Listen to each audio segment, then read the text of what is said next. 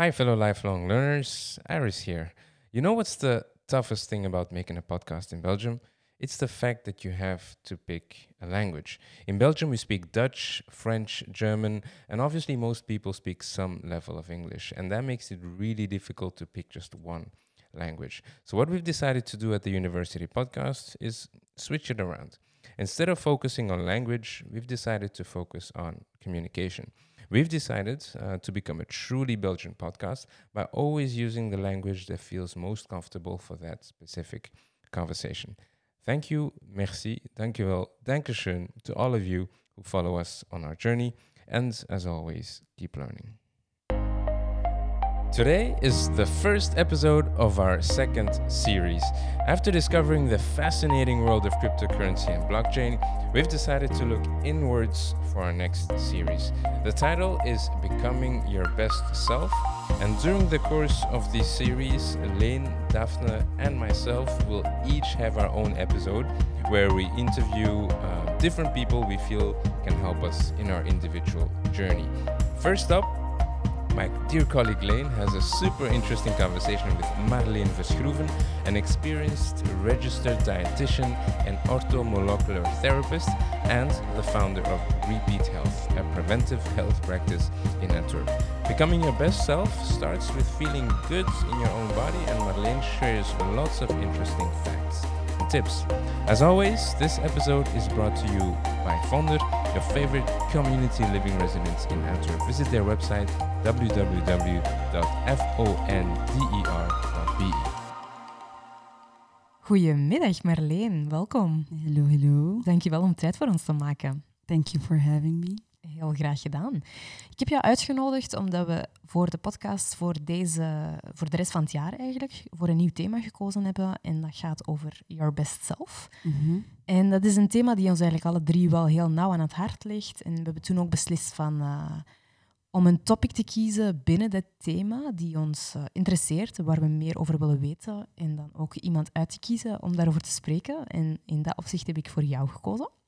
Omdat ik weet dat jij ook wel bezig bent met zowel body als mind. En ik ben benieuwd naar jouw visie.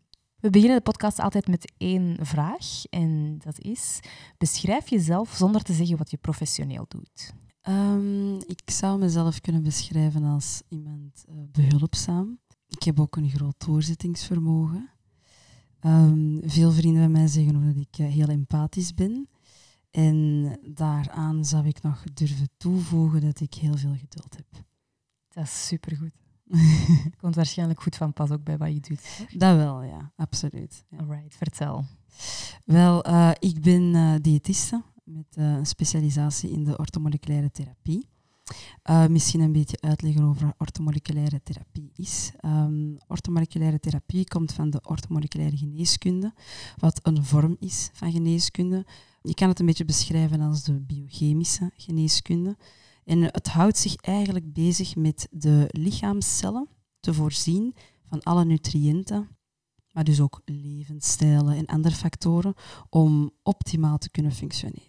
Dus iets anders dan een gewone diëtiste of de gewone geneeskunde in de dokters die we eigenlijk altijd al gekend hebben. Ja, het gaat eigenlijk buiten de conventionele geneeskunde en de conventionele hulpverlening dat we vandaag de dag kennen. Of waar dat we zeg maar vanaf vroege leeftijd al in aanraking zijn meegekomen. En hoe ben je daar mee begonnen? Hoe dacht je van, oké, dit is iets die mist? Of? Ik heb dat eigenlijk een beetje van thuis meegekregen. Mijn papa, die toch wel al een stuk ouder is, papa is 80. En hij is daar altijd al mee bezig geweest. Dus dat begon eigenlijk al op heel vroege leeftijd, dat wij praktisch nooit frisdrank in huis hadden. Wij aten ook wel heel wat anders dan dat mijn vrienden bijvoorbeeld gewoon waren. En ja, mijn papa is eigenlijk ook op vroege leeftijd zo begonnen met supplementen en vitamine, mineralen in te nemen. En dus het is eigenlijk een beetje meegenomen van thuis. Maar dat wil dan nog altijd niet zeggen dat je dat gaat voortrekken, uiteraard. Hè. Mijn interesse is wel altijd geweest om iets in de gezondheidszorg te gaan doen. En het was ofwel wat meer naar het psyche toe, dus psycholoog had ik heel graag geweest, maar ik had evenzeer ook wel graag dokter geweest. En naast dat ben ik ook wel heel graag met voeding bezig. Ja. Dus ik ben dan eigenlijk... na mijn middelbaar ben ik biomedische gaan studeren. En dan wou ik aan orthomoleculaire geneeskunde beginnen.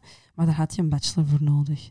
Ja. En dan dacht ik, weet je wat, die biomedische, dat is zoveel labowerk en daar is eigenlijk heel weinig menselijk contact. En ik heb dat sociale wel nodig. Dus dan ben ik voeding en dieetkunde gaan doen. Mm-hmm. En ja, nadien dan mijn postgraduaat orthomoleculaire gedaan. Dat is een zoektocht, maar hier ben ik dan. Nee, maar keigoed. En wat doe je daar dan vandaag exact mee? Hoe bied je jouw diensten aan? Of hoe help je mensen de dag van vandaag dan? De dag van vandaag ben ik eigenlijk hoofdzakelijk bezig met consultaties te houden. Dus ik doe dat ook uiteraard eigenlijk gewoon zoals een praktijk. Een diëtische praktijk. Maar de diensten die ik geef zijn toch anders. Ik hou me dan ook echt bezig met het behandelen van bepaalde klachten, chronische klachten voornamelijk. Ja. Dus het is niet uitsluitend, zoals we het een beetje hebben aangeleerd gekregen in de voeding en diëtetiek, afvallen, bijkomen of een vezelarm dieet wanneer dat je met bepaalde klachten zit. We gaan in de praktijk eigenlijk echt op zoek naar de oorzaak en dat gaan we dan eigenlijk aanpakken met alle middelen dat we hebben. Mijn specialisatie is dan echt die voeding daarin. Ja. Maar ook wel al gauw meegekregen vanuit de orthomoleculaire opleiding dat het veel verder gaat dan dat. Dus we nemen eigenlijk veel verschillende dingen. We pakken veel verschillende dingen aan eigenlijk. Nu ja, het is een vorm van geneeskunde, dus het is heel breed. En heb ik eigenlijk gekozen om mij in die orthomoleculaire te specialiseren in hormonen, vrouwelijke hormonen, de darmen, heel veel spijsverteringsklachten, darmklachten en het psyche. Ja, want die staan wel degelijk in contact. Hè? Dat heb ik het laatste anderhalf jaar toch ook wel echt ontdekt. Ja. Dat alles met elkaar gelinkt is en wat je eet bepaalt hoe je je voelt en hoe je ouder wordt. En, ja. Alles is eigenlijk onlosmakelijk met elkaar verbonden. Ja, absoluut. Ja, ik heb zo het laatste 1,5 jaar, 2 jaar, ben ik mij wel zo gaan afvragen van oké, ik ben echt dingen verkeerd aan het aanpakken, al heel lang. Mm-hmm. En ben ik beginnen stilstaan bij mijn gezondheid ook wel, maar gewoon ook naar een therapeut gaan en op je eten letten. En er zijn zoveel aspecten die belangrijk zijn aan je goed voelen en aan de beste versie van jezelf worden. En ik vind dat wel heel indrukwekkend eigenlijk, hoe weinig wij daarover weten en meegekregen hebben van vroeger. Ook van thuis uit, maar ook van dokters en instanties. Dus, ja, klopt. Het is, die link is niet iets dat in de reguliere geneeskunde eigenlijk wordt meegegeven. Ik zou zelfs een beetje durven zeggen, wordt aangeleerd. Vanuit de opleidingen ook. Als je dat nu bijvoorbeeld bekijkt bij geneeskunde, krijgen heel weinig mee over voeding. Of psychologen krijgen ook heel weinig mee over wat dat eten eigenlijk voor je psyche kan betekenen. En eigenlijk ook vanuit de diëtetiek heeft voeding een invloed op je psyche. Ik werd vierkant uitgelachen toen ik zei dat ik mijn thesis daarover wou doen. Dus dat is... en dat is nog niet zo heel gek lang geleden. Ja, ik ging net vragen. Echt? Was daar zoveel tegenstand op? Ja. Ik heb het niet mogen doen. Hè. Wat? Ik heb het niet mogen doen. Wel heb ik het dan... ik heb daar heel lang over gebabbeld met mijn papa. Hè. En dan dacht ik van, maar ze kunnen mij dat toch niet tegenhouden. Wat als ik dan eigenlijk puur de wetenschap op tafel leggen, eventueel die wetenschap daar rond mijn thesis doen. Wat bedoel ik daar dan mee? Ja, je hebt in je metabolisme heel veel, biochemische reacties. En als je dan bijvoorbeeld gaat kijken, je psyche, wat komen heel vaak tegen? Depressies, angsten. Een depressie is neerslachtigheid, wat heb je daarvoor nodig? Je gelukshormoon. En dan heb ik eigenlijk de biochemische reactie uitgelegd, hoe dat je serotonine aanmaakt en wat je daarvoor nodig hebt. En ja, daar ligt voeding ook mee aan de basis. Dus dan heb ik het zo aangepakt en dan heb ik het wel kunnen doen. Oké. Ja. Maar toch zo weer binnen de lijnen van wat al uitgezet geweest is en wat we weer allemaal kennen. En als je daar ook te veel durft tegen ingaan. Dat is toch jammer, hè? Ja, dat was jammer. Dat was jammer, want ik heb daardoor ook wel... ik ben daardoor later afgestudeerd. Ik heb daar wel over moeten nadenken, over hoe ik dat ging aanpakken. Ik heb het ook moeten voorleggen, dat onderwerp. En ik herinner me nog dat hij zei, ga ervoor, probeer het maar. Maar ik wist dat ze er niet echt in geloofden. Maar dan met afstuderen kwam die ook wel effectief naar mij af. Het opleidingshoofd en zei, wel, van u gaan we nog horen. En ik dacht, yes. En they did. Yes, of niet? Dus Nee, maar zalig. Maar ja, dat is... De meest revolutionaire dingen zijn zo ontstaan, hè, met heel veel tegenstand. Ja. En heel veel mensen die het ook niet willen horen, niet willen geloven en niet willen afstappen van wat ze kennen en wat ze al die tijd gehoord hebben. Hè. Exact, en dat is dat comfort. Hè. Ja. Daar heel lang in willen blijven steken, omdat het onbekende grillig is, eng is. En iedereen wil verandering, maar niemand wil veranderen, toch? Voilà, exact. Dat klopt. Wat zijn volgens jou de 3, of als je het moet opsommen in enkele puntjes, belangrijkste onderdelen of aspecten om je op te focussen als je de beste versie van jezelf wilt worden of wilt zijn? Goh. Wat is voor jou het meest belangrijke? Het meest belangrijke? Nou wil ik eigenlijk misschien al eerst het luik spirit openen. Mm-hmm. Ik denk dat als je... Iedereen is uniek, hè? Ja. Maar ik denk dat de grootste kwaliteit die je als persoon kan hebben, is weten welke kwaliteit dat je hebt. Ja. En daar al een zekere bewustwording rond creëren en manifesteren. En ik weet niet zeker, maar ik denk dat ik dat ook al eens... Ik weet niet, ik denk dat we daar wel eens over hebben gesproken, maar ik heb dan denk ik het woord ikigai laten vallen. Ja. Dat is ook een heel tof en een heel interessant boek. Ik zou zelfs misschien durven zeggen een nodig boek om te lezen. Ja. Maar te weten komen waarvoor dat jouw vlam brandt eigenlijk. Hè? Daar ligt ook wel meestal jouw kwaliteit. Ja. Dus dat vind ik eigenlijk punt 1 al. Dat is de zingeving in principe. Hè? Dus wat is het zin van een leven, hè? Van uw leven dan? En dan wil ik ook wel naar het lichamelijke toe gaan kijken. Het fysieke aspect is uiteraard ook wel een hele belangrijk, want daar staat je continu eigenlijk mee geconnecteerd. Dat voelde. Hè. En daar zou ik eigenlijk ook wel willen zeggen dat mensen de dag van vandaag een beetje zijn kwijtgespeeld hoe dat ze moeten communiceren met hun lichaam. Hè. Ja. Luisteren naar hun lichaam. En dat ook een beetje kunnen vertalen wat er gebeurt. Heel veel mensen begrijpen niet waar een hoofdpijn of een continue hoofdpijn, migraine bijvoorbeeld, vandaan komt. Ja. Heel veel mensen weten niet waarom dat ze opgeblazen zijn. En dat heeft ook wel weer te maken, uiteraard, een heel stuk kennis. Maar ja, als je niet goed kunt luisteren naar jouw lichaam of niet durft te luisteren naar jouw lichaam, dan heeft het kennisgedeelte eigenlijk ook weinig zin, denk ik dan.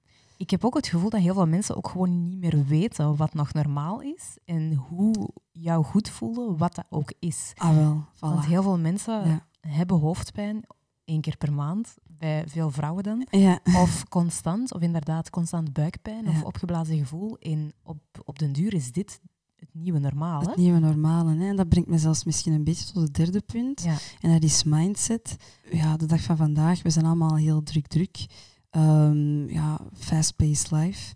En daar komt stress ook gewoon heel veel bij kijken. En ik denk dat stress een heel grote killer is van creativiteit, van mindfulness, van puur een gezonde mindset. Ja. Dus ja, het is inderdaad... Dit tempo is zo wat de norm geworden, maar op dit tempo kun je niet echt luisteren naar je lichaam. Er zitten heel veel dingen over het hoofd. Ja, en door de constante afleiding ook. Hè. Ik heb onlangs een podcast beluisterd en daarin zeiden ze ook, mensen weten niet meer hoe ze zich moeten vervelen. Door constant online te zijn en heel veel technologie rond ons te hebben, we zitten niet meer neer op een namiddag en hebben zoiets van, ik verveel me eigenlijk steendood. Ja. Soms moeten we dat wel eens toelaten, want je grijpt zo altijd naar die afleiding, naar socials, naar internet, om van alles te doen. Ja. Terwijl in verveling komt inderdaad vaak wel die creativiteit. Ja, absoluut. Absoluut. En hoe noemen ze dat nu? FOMO? Ja. Fear of missing out, een beetje.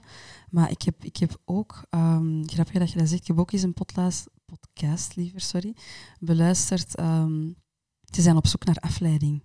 Ja. En dus op zoek naar distraction de hele tijd. Dat komt vanuit een bepaalde angst ook. Hè. Niet goed weten wat dat je anders moet gaan doen. Iets uit de weg durven proberen lopen. Op die manier.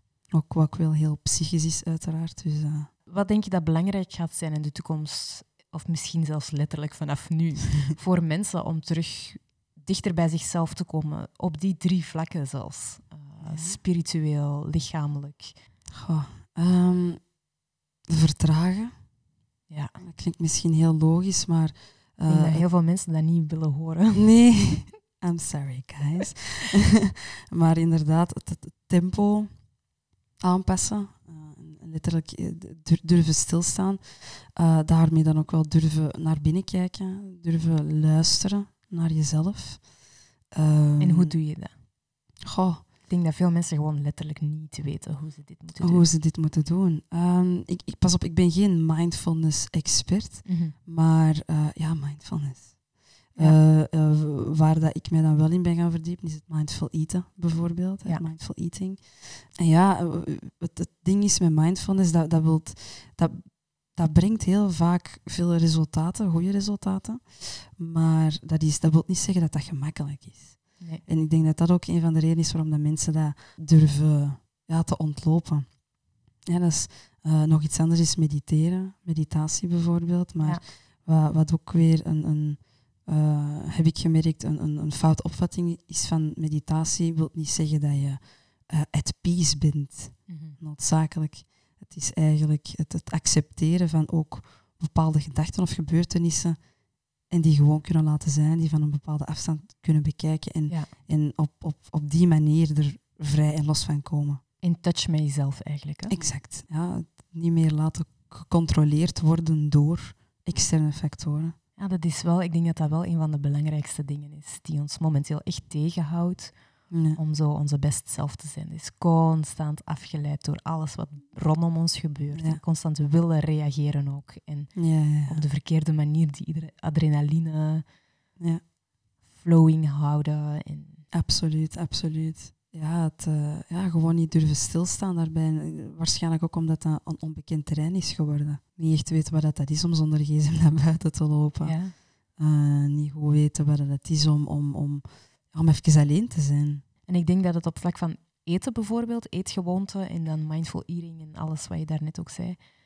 ook moeilijk is om af te stappen van ten eerste wat we al die jaren geleerd hebben, van onze ouders, van onze grootouders, van de voedingsindustrie en om daar tegenin te gaan. Hè? Ja, dat klopt. Ja, mijn grootste taak binnen in de praktijk is het unlearning van wat we hebben geleerd. Ja. En vandaar dat ik ook... Ja, ik geef ook wel echt tijdens zo'n consultatie, en dan zeker tijdens het eerste advies, bijna een halve cursus mee. Voor de persoon zelf, maar het is een heel groot deel educatie en misvattingen eerst begrijpen en dan zeker de logica daarachter, want je moet dat ook een beetje kunnen begrijpen op lichamelijk vlak. Ja, wat gebeurt er lichamelijk? Ja. En wat wil dat eigenlijk zeggen? En hoe klopt dat niet met hetgeen dat je eventueel tot nu toe hebt gedaan en van waar vloeit uw probleem eigenlijk mee uit? Ja. Dus unlearning. Hè? Wat zijn zo de grootste dingen die mensen moeten unlearnen? Waarmee komen de meeste mensen, of over het algemeen, wat zijn de meest voorkomende problemen waar mensen bij jou mee komen? Je bedoelt dan echt van klachten?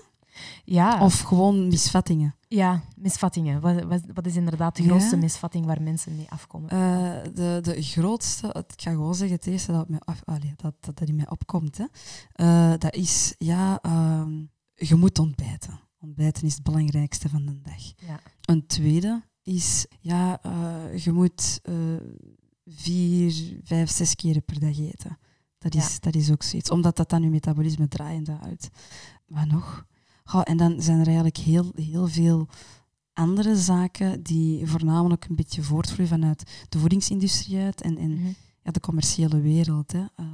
Zuivel of koeienmelk is goed voor de botten of zo van die zaken. Ja, dat je dan eigenlijk tegen moet opboksen en moet zeggen, kijk, als dat zo is, hoe komt het dan dat dit en dit? Ja. Moet je ze eigenlijk allemaal met de neus op de feiten gaan drukken. Ik heb een heel chockerend effect op sommige mensen. Ja, is het echt? Ja. Dat meende niet. Allee, dat hoor ik heel vaak. Ja, ik vrees dat gewoon het enige is wat mensen kan helpen, vaak. Want als mensen het niet de hard way leren... Ja, dat klopt. Maar ik zeg het, het moeilijkste, en zeker in het begin, was hoe... Je moet mensen niet bang maken ook. Ja, je moet ze ook niet met de feiten op de neus drukken dat ze het misschien al heel hun leven fout hebben gedaan. Ja. Maar ook gewoon kunnen aantonen waarom is die opvatting gewoon verkeerd voor u. Want dat is nog zoiets wat dat voor de ene persoon werkt misschien helemaal niet voor de andere. Dus het is wel altijd een beetje maatwerk. Maar vandaar dat ik ook effectief tijdens zo'n consultatie afkom met biochemische reacties, met foto's, afbeeldingen van hoe dat een darm eruit ziet, wat er eigenlijk allemaal gebeurt. Dus dat is een beetje een les biochemie, zodanig dat ze... Kijk, dit zijn de feiten. En als je daar dit of dat van levensstijl of die voedingsgewoonte bij doet, dan loopt dat stroef en dan krijg je dit en dat. Hè? Ja. En dan is het ook veel minder shocking of met de feiten zo van, oh nee, waar ben ik eigenlijk mee bezig? Maar is het van, maar nu weet ik het. En nu kan ik ook wel... Dat is ook wel mijn bedoeling, om hun echt te educeren. Ja. Dat ze ook voor hunzelf kunnen nadenken. Als er zo nog eens zo een trend komt of zo. Ja. Vanuit de voedingsindustrie. Ja. Dat ze dan kunnen zeggen, kritisch zijn. Ja, want ik denk een trend in de voedingsindustrie, of als ik rond mij kijk, is natuurlijk ook wel heel veel dierlijke producten bijvoorbeeld gaan skippen. Vegan. Heel veel mensen, je hebt zo van die documentaires op Netflix. Die dan bepaalde industrieën echt in een slecht daglicht stellen. Maar heel veel industrieën springen erop. Hè? Ja, absoluut. Ja, dat klopt. Ja, ik denk, het afgelopen jaar in mijn eigen proces heb ik inderdaad ook wel beseft dat je moet voornamelijk op zoek gaan naar wat voor jou werkt. Hè? Exact. Ja, het is echt zo. Jij kunt heel goed, bij wijze van spreken, tegen avocado's kunnen. Ja. Maar dat wil niet zeggen dat dat voor iedereen altijd zo is. Ja. Dus echt, wat dat voor u werkt niet voor iemand anders. Ja. Ik zou graag die optimaal leven nog even aanhalen. Dat we het de vorige keer over gehad hebben. Over als je naar een dokter gaat en je laat bloed trekken bijvoorbeeld. Ja. Dat je echt zo op een... Ja. Dat vond ik een hele interessante. Over ook de connectie met slaap en met... Ja, absoluut. Hè. Energiemanagement. En... Om een voorbeeld aan te kaarten binnen in de reguliere geneeskunde. Ik wil ook wel even zeggen, ik ben niet tegen de conventionele geneeskunde, absoluut niet. Hè. Maar ik zeg gewoon dat niet voor alles de oplossing is, dat er wel veel breder gekeken mag worden. En ik hoop dat wij binnenin de gezondheidssector, over het algemeen, meer kunnen gaan naar een integratieve geneeskunde. Daar waar de conventionele, de orthomoleculaire, en er zijn nog heel veel andere vormen ook gewoon mee samen onder één dak kunnen leven en dat er kan samengewerkt worden. Want soms heeft een persoon iets wat meer nood aan dat, of dan toch weer aan medicatie, of meer naar levensstijl, of supplementair. En dat is wel iets dat belangrijk is, geloof ik, dat kan naar de toekomst toe.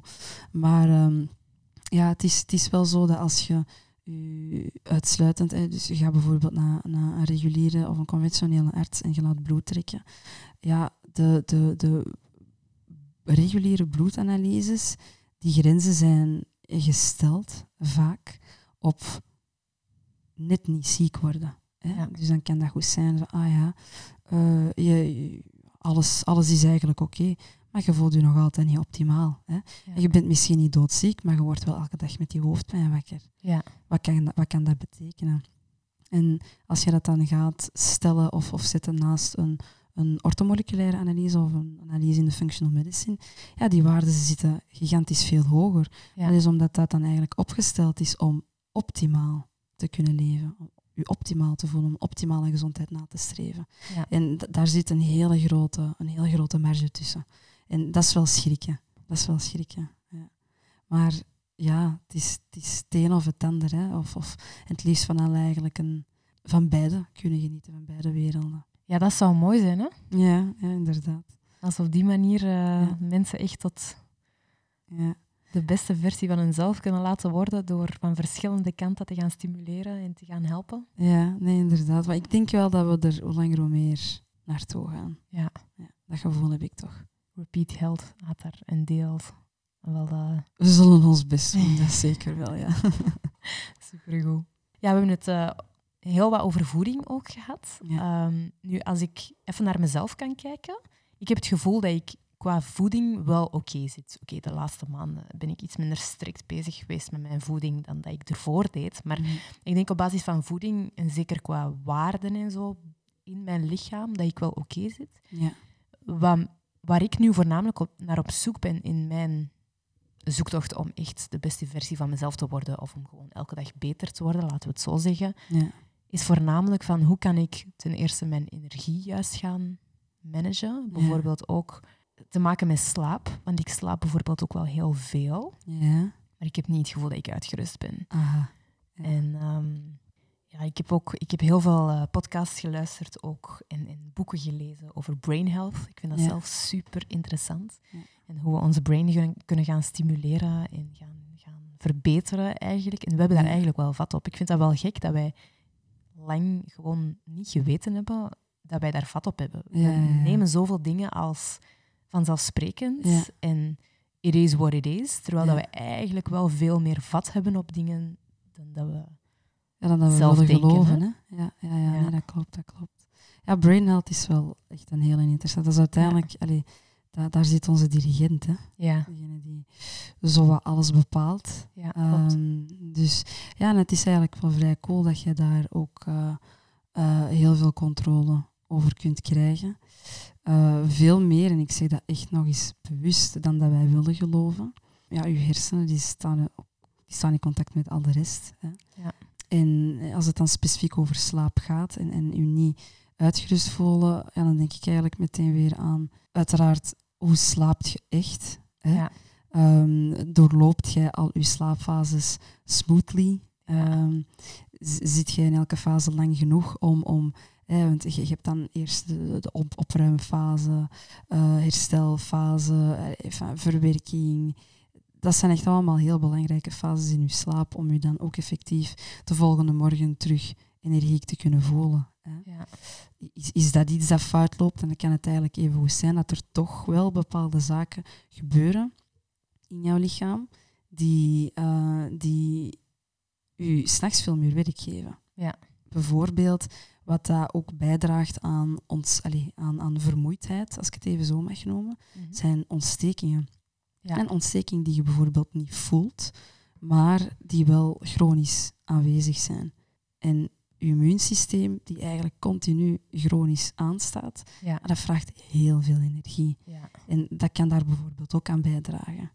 Dat zijn zaken die we niet altijd doorhebben. En wat is bijvoorbeeld een veel voorkomende ontsteking waar mensen zo geen weet van hebben, die eigenlijk echt wel op hun energie en zo kunnen spelen? Ik ga even een meegeven, ik heb die vandaag nog besproken met iemand. En dat is, ter hoogte van je darmen gebeurt er eigenlijk echt heel veel. Hè? Mm-hmm.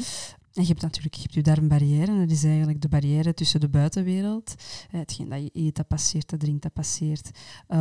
Bacteriën, gifstoffen die passeren. En je interne wereld, je bloedbaan, die eigenlijk ten alle tijde steriel moet zijn. Ja. Maar ja, die barrière is niet altijd even sterk. En dat hangt heel veel af met hoe dat we leven, hoe dat we eten. Hè. Er zijn bepaalde voedingsstoffen, zeker bewerkte voeding, heel veel suiker, heel veel granen, heel veel koolhydraten, medicatie, alcohol, die barrière iets meer verzwakken. Hè. Ja. Maar wat speelt daar ook nog een hele grote belangrijke rol in? Stress. Stress opent die barrière ook een beetje. Ja. En dan kunnen daar van alle stoffen uit binnen. Hè. Ja.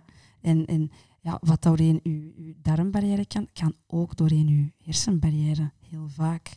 En iets wat we niet voelen is uiteraard als er dan een ontsteking is ter hoogte van die darmen. Mhm. En ja, dat is er als die barrière zo wat open wordt gereden door van alle soorten, sorry ik het zeg, bocht, dat we naar binnen spelen, ja, dan gaan die ontstekingsfactoren, je mag dat gerust bekijken als echt moleculen, die in je bloedbaan terechtkomen en daar in hun weg gaan proberen in terugvinden, ja, die komen terecht in de hersenen.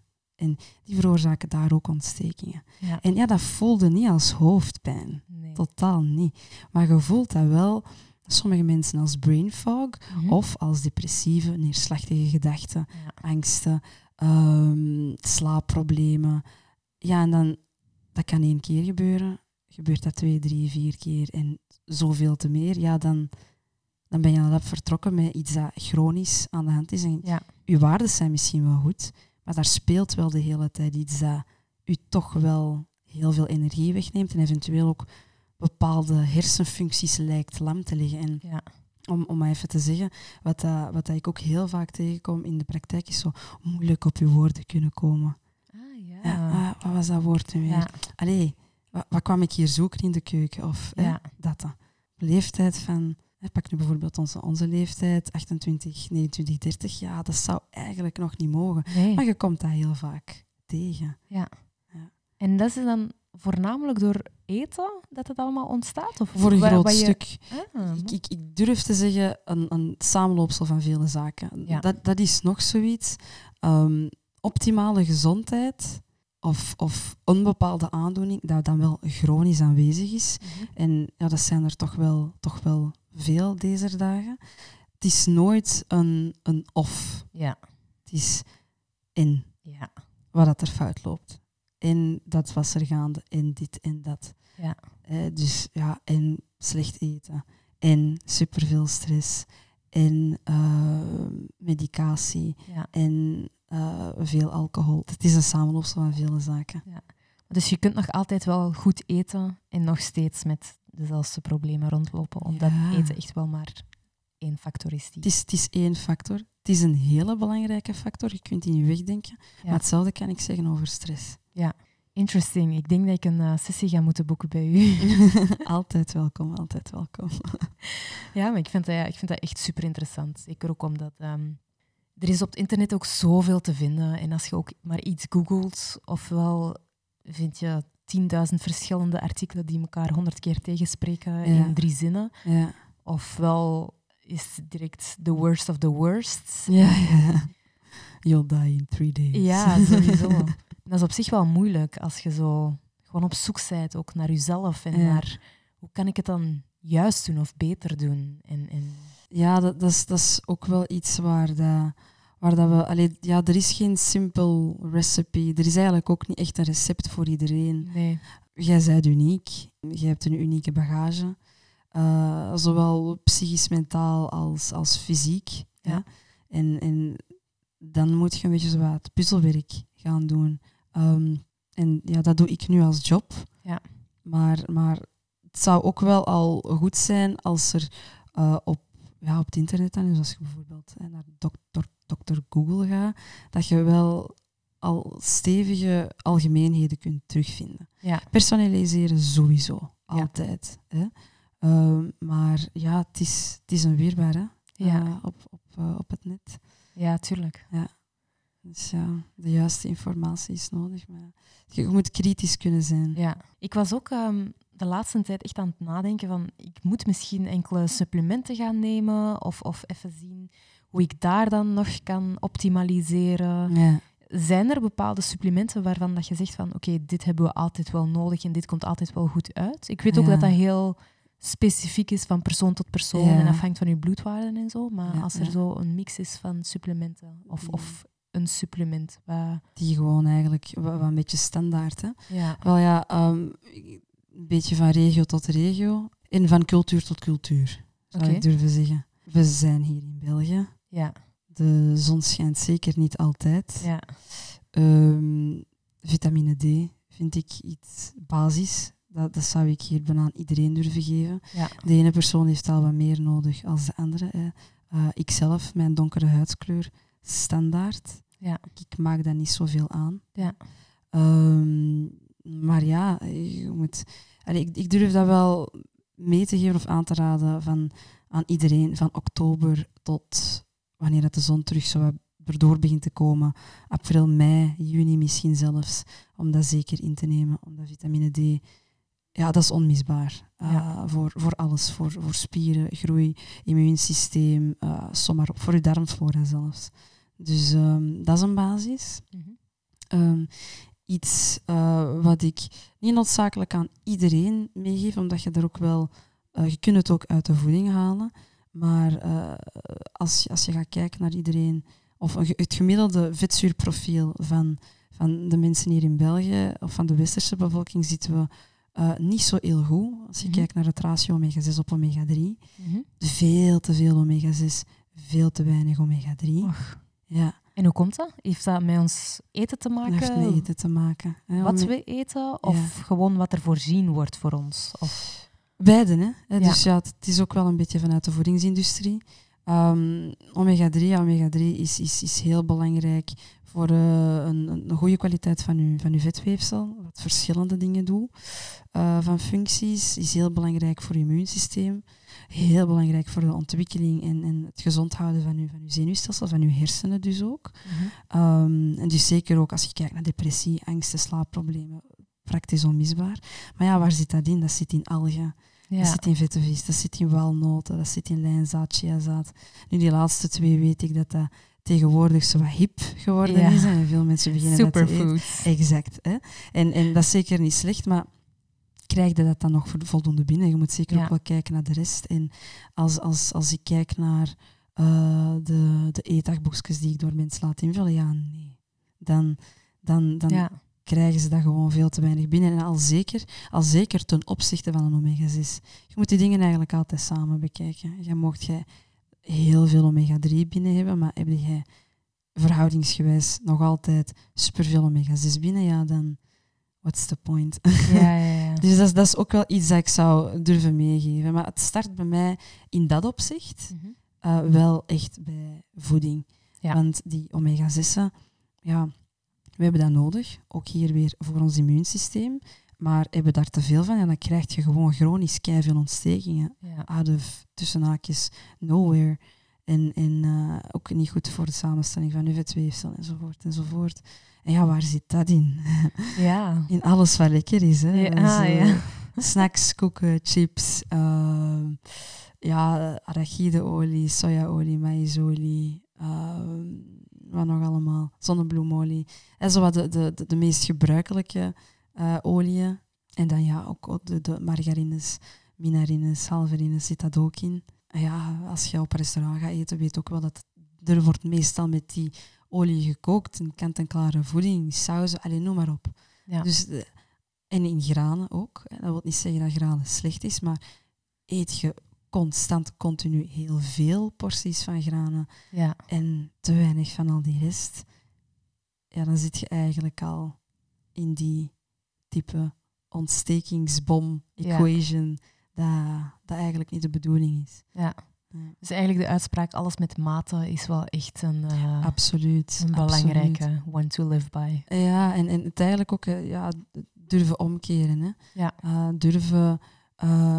niet wegstappen van granen per se, maar eet eens groente met wat granen en niet omgekeerd, versta je? Ja. Dus een omega-3 durf ik wel regelmatig mee te geven. Buiten dat wordt het voor mij heel persoonlijk. Ja. Je doet wel nooit iets fout met een multi, maar een deftige multi dan. Ja. Mineralen, een vitaminecomplex of zo. Puur omdat, als je moet ook kijken naar, zit er in onze voeding nog wel voldoende nutriënten? Ja. Kijk naar de landbouw, Heel veel pesticiden. Ja, pesticiden, herbiciden en ook die landbouwgrond, dat is niet meer zo heel vruchtbaar. Dus welke mineralen halen de planten daar nog uit? Dus zit er in de voeding nog wel het juiste? Dat is een heel groot vraagteken. Waarschijnlijk niet. En dus vandaar, en ook ten opzichte van hoe demanding dat ons lichaam is geworden om te kunnen kopen met zoveel stress, met zoveel slaapgebrek, met zoveel drukte, is onze nutriëntenbehoefte gewoon nog hoger. Ja. Dus, en vandaar is het niet slecht om wel aan supplementen te denken. Ja. En dan kan algemeen echt zo'n een multi wel helpen. Ja. Maar dat zijn zo wat de 3. Ja. Voor de rest is het echt heel specifiek. Wat wel, wat niet. Ja. Ja, wat je daarnet zei, is eigenlijk wel gek dat onze nood aan de samenstelling van nutriënten die we 10 jaar geleden nodig hadden, en nu bijvoorbeeld, en binnen 10 jaar gaan nodig hebben, dat eigenlijk wel aan het evolueren is. Ja, en ik heb het gevoel dat voedingsindustrieën en overheden daar zo niet mee evolueren. Toch? Nee, it's a lot about the money. Hè? Ja. De boel moet blijven draaien en dat is enorm spijtig, maar ja, er zijn, en vandaar komen ook echt heel veel trends, maar dat wil niet altijd zeggen dat een trend dan ook weer echt werkt voor iedereen. Ja. En ja, dat ook wel juist is altijd. Hè. Hoe denk je, of hoe zie jij dat alles gaat veranderen binnen hier in 5 jaar, 10 jaar op vlak van voeding, wat wij nodig hebben als mens? Eigenlijk, ik denk dat wij er eigenlijk al middenin zitten, zeker nu ook met heel de coronacrisis. Ja. Onze nutriëntenbehoefte is gewoon zoveel groter. Ik zeg niet dat ik denk dat gaat veranderen, maar ik hoop dat wel. Is dat we wel, wanneer dat we bloedonderzoeken doen, naar het optimale kunnen gaan streven. Of we gaan gewoon hoe langer hoe meer, nog meer chronische klachten zien voortkomen. En bij nog jonger volk. Ja. Want vroeger was het dan, als je wel wat ouder bent, je bent de 50 voorbij en ouder. Maar nu, hoeveel kinderen zelfs, dat er al heel veel klachten beginnen te krijgen die dan zogenaamd onvindbaar zijn. Ja. Terwijl het even gewoon echt van een heel stom voedingstekort kan komen, bijvoorbeeld. Of een heel stomme stressfactor waar niet naar wordt gekeken. Ja. Dus dat hoop ik. Ja. Gaat dat gebeuren? Ja, iets zegt in mij van wel, omdat... en dan refereer ik weer terug een beetje naar de coronacrisis. Heel veel mensen hebben ook wel gemerkt dat het niet werkt, hoe dat het nu werkt. Ja. Je lichaam kan veel meer doen, je immuunsysteem kan veel sterker. En dan gaan mensen beginnen te denken, maar hoe kan ik het optimaliseren? Ja. Zo heb ik het geweten dat, ik ging zink halen voor mijn immuunsysteem, maar dat was even uitverkocht. Oh, ja. Tof, maar jammer, maar dat begint wel. Ja. Dus zo zie ik dat eigenlijk verder evolueren. Ja. En dan, ook dat is een trend, geloof ik. Geen slechte trend. Het is misschien ook niet altijd voor iedereen, maar dat vertragen, dat tempo, die mindfulness... Ja. Dat iets wat basis kan worden. Er zijn ook wel al heel veel bedrijven die dat ook gewoon mee in het pakket eigenlijk van de werknemer zetten. Activiteiten, yogalessen, noem maar op. Ja. En ik denk dat dat nog wel verder gaat evolueren ook. Ja. Ja. En welke rol zou je daar graag zelf in spelen met Repeat Health of jij als individu zelf? Ik denk gewoon verder doen wat ik nu doe. Educeren. Ik wil, mijn doel is echt wel dat mensen die innerlijke wijsheid en die lichamelijke intelligentie terug kunnen krijgen. Ja. Die rol zou ik graag wel willen invullen. Dat is super nice. Ik zou daar voor mezelf ook heel graag naar op zoek gaan. Dus, Top. Ik ga binnenkort eens langskomen. Ja, nee, echt super, super welkom. Heb je nog interessante plannen met Repeat Health de komende maanden? Of, toch wel. We zijn, ik ben nu in samenwerking met de psychologenpraktijk waar ik als diëtist en orthomoleculaire werk al webinars aan het geven, maar dat is vanuit hun instanties. Nu ben ik ook die van mezelf eigenlijk aan het uitwerken in de specialisaties waar ik mezelf in heb gesmeten. Dus dat is het hormonale aspect. Dus hormonale gezondheid, spijsvertering, darmgezondheid en het psyche ook. Hè. Ja. Dus dat zijn zowat de drie zaken die ik nu aan het uitwerken ben en waar er dus binnenkort, hopelijk echt heel binnenkort, masterclasses van komen. Oké, super interessant. Educeren. Exact. Ja. En de mensen zullen het leren. Ja, exact. Alright, supergoed. Ik ben helemaal warm gemaakt voor mijn consultatie.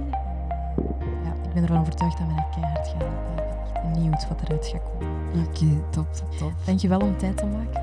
Dankjewel om mij te hebben hier. Het was heel gezien. Tot binnenkort. Tot binnenkort. Bye.